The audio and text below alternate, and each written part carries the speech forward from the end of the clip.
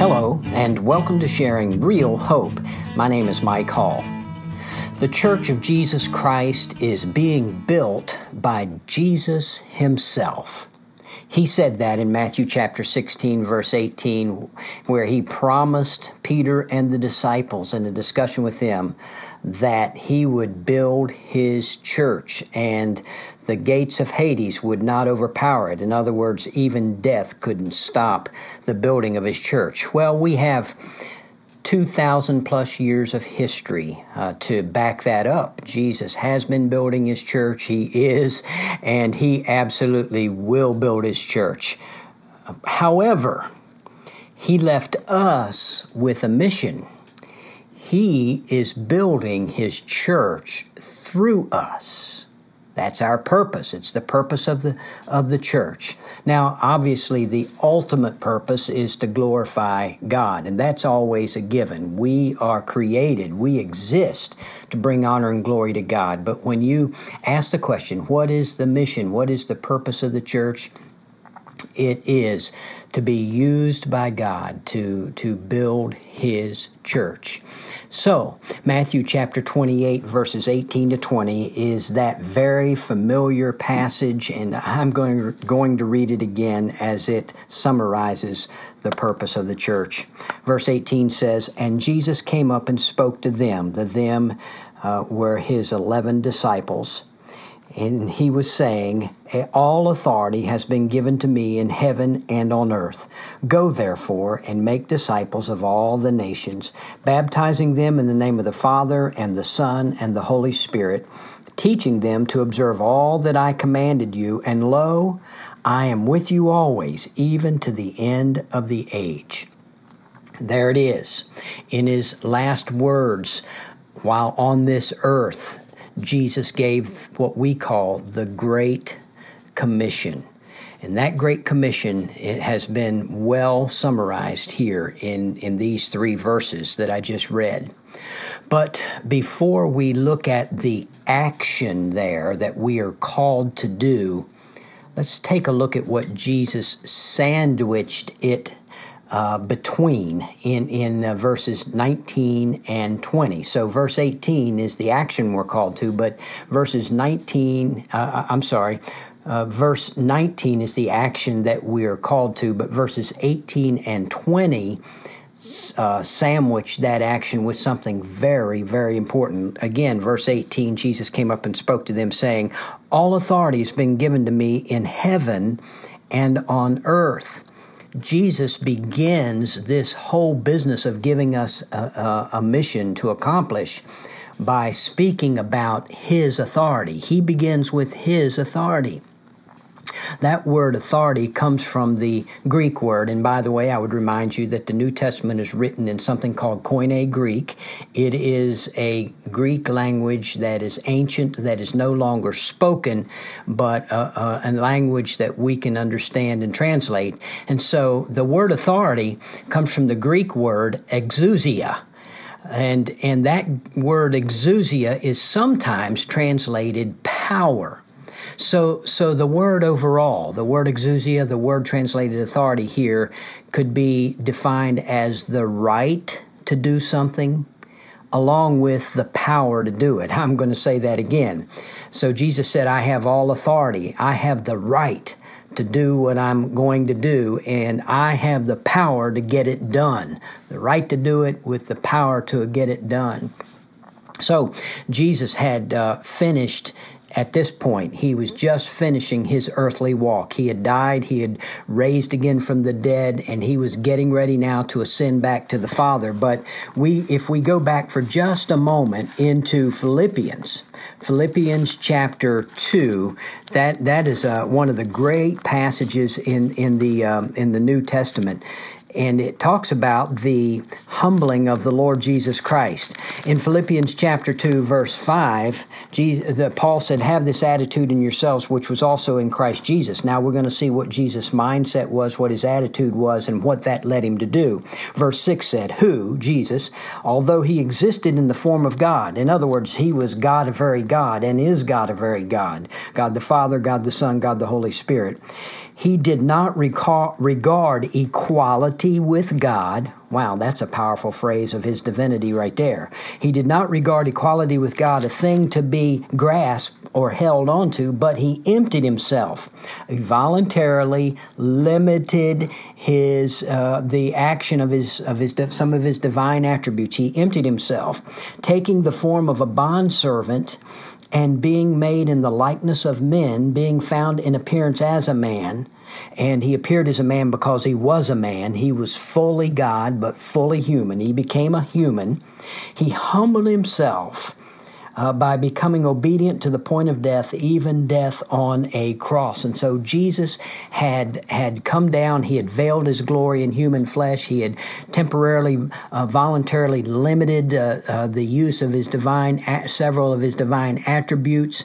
And while he was still fully God, he was fully man. He came down. He humbled himself. Oh my goodness.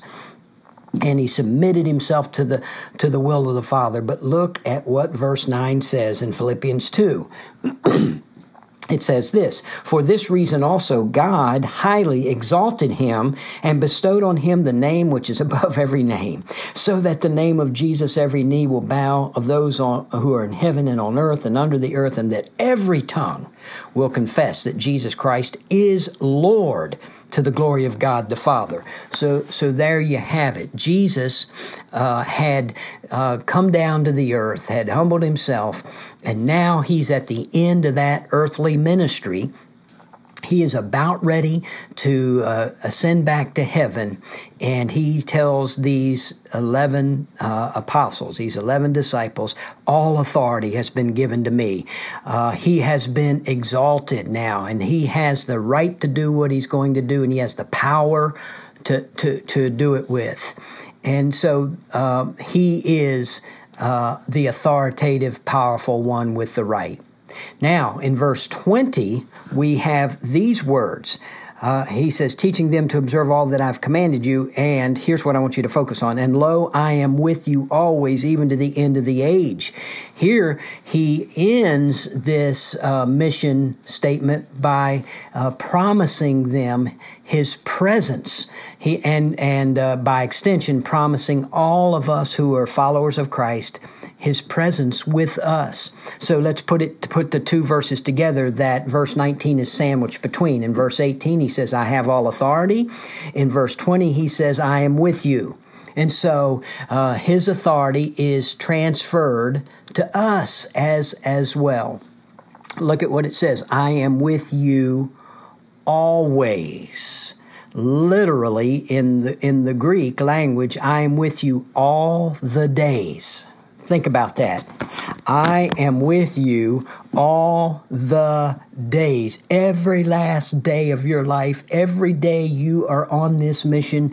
I am with you all the days, even to the end of the age. That word end is literally completion. The word age is referring to an era, to an epoch, to an indefinite period of time, to a time that is marked out by certain characteristics. And so we're in the age of grace. We're in the age when the church is reaching the world for Christ, and we're in the age that leads up to the second coming of Christ. So during this age when he is building his church, he is with us all the days to the very completion of this age. That's what he's saying. I'm there. So that leaves absolutely no question that as we are on this mission, Jesus Christ is with us with the full authority that he has. And remember, it is ultimately Jesus who is building his church. Again, I refer you to Matthew 16:18. I will build my church. Nothing's going to stop me. Jesus is doing that. In Acts chapter 2, verse 47, the scripture says that the Lord was adding daily to those that were being saved. He was adding daily. The Lord is adding. It is Jesus that's doing it. In 1 Corinthians chapter 3, verse 6, the Apostle Paul said, I planted, Apollos watered, but God gave the increase, because Jesus is the one that is building his church, but he used Paul to plant, he used Apollos to water. God is working through his people, through Christ followers, through true believers to build the church. It's ultimately Jesus that's building it, but he is using us. Praise the Lord. Aren't you glad that he is using us? And so as we cooperate with Jesus in this process, in other words, as we obey him, as we carry out his mission, he enables us. He enables us to do it.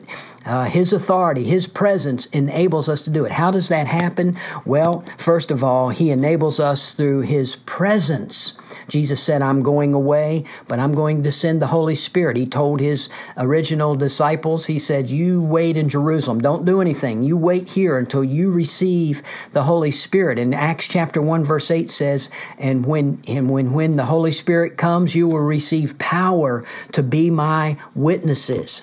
In other words, to carry out my mission. You'll do it in Jerusalem and in all Judea and Samaria and even to the remotest part of the earth.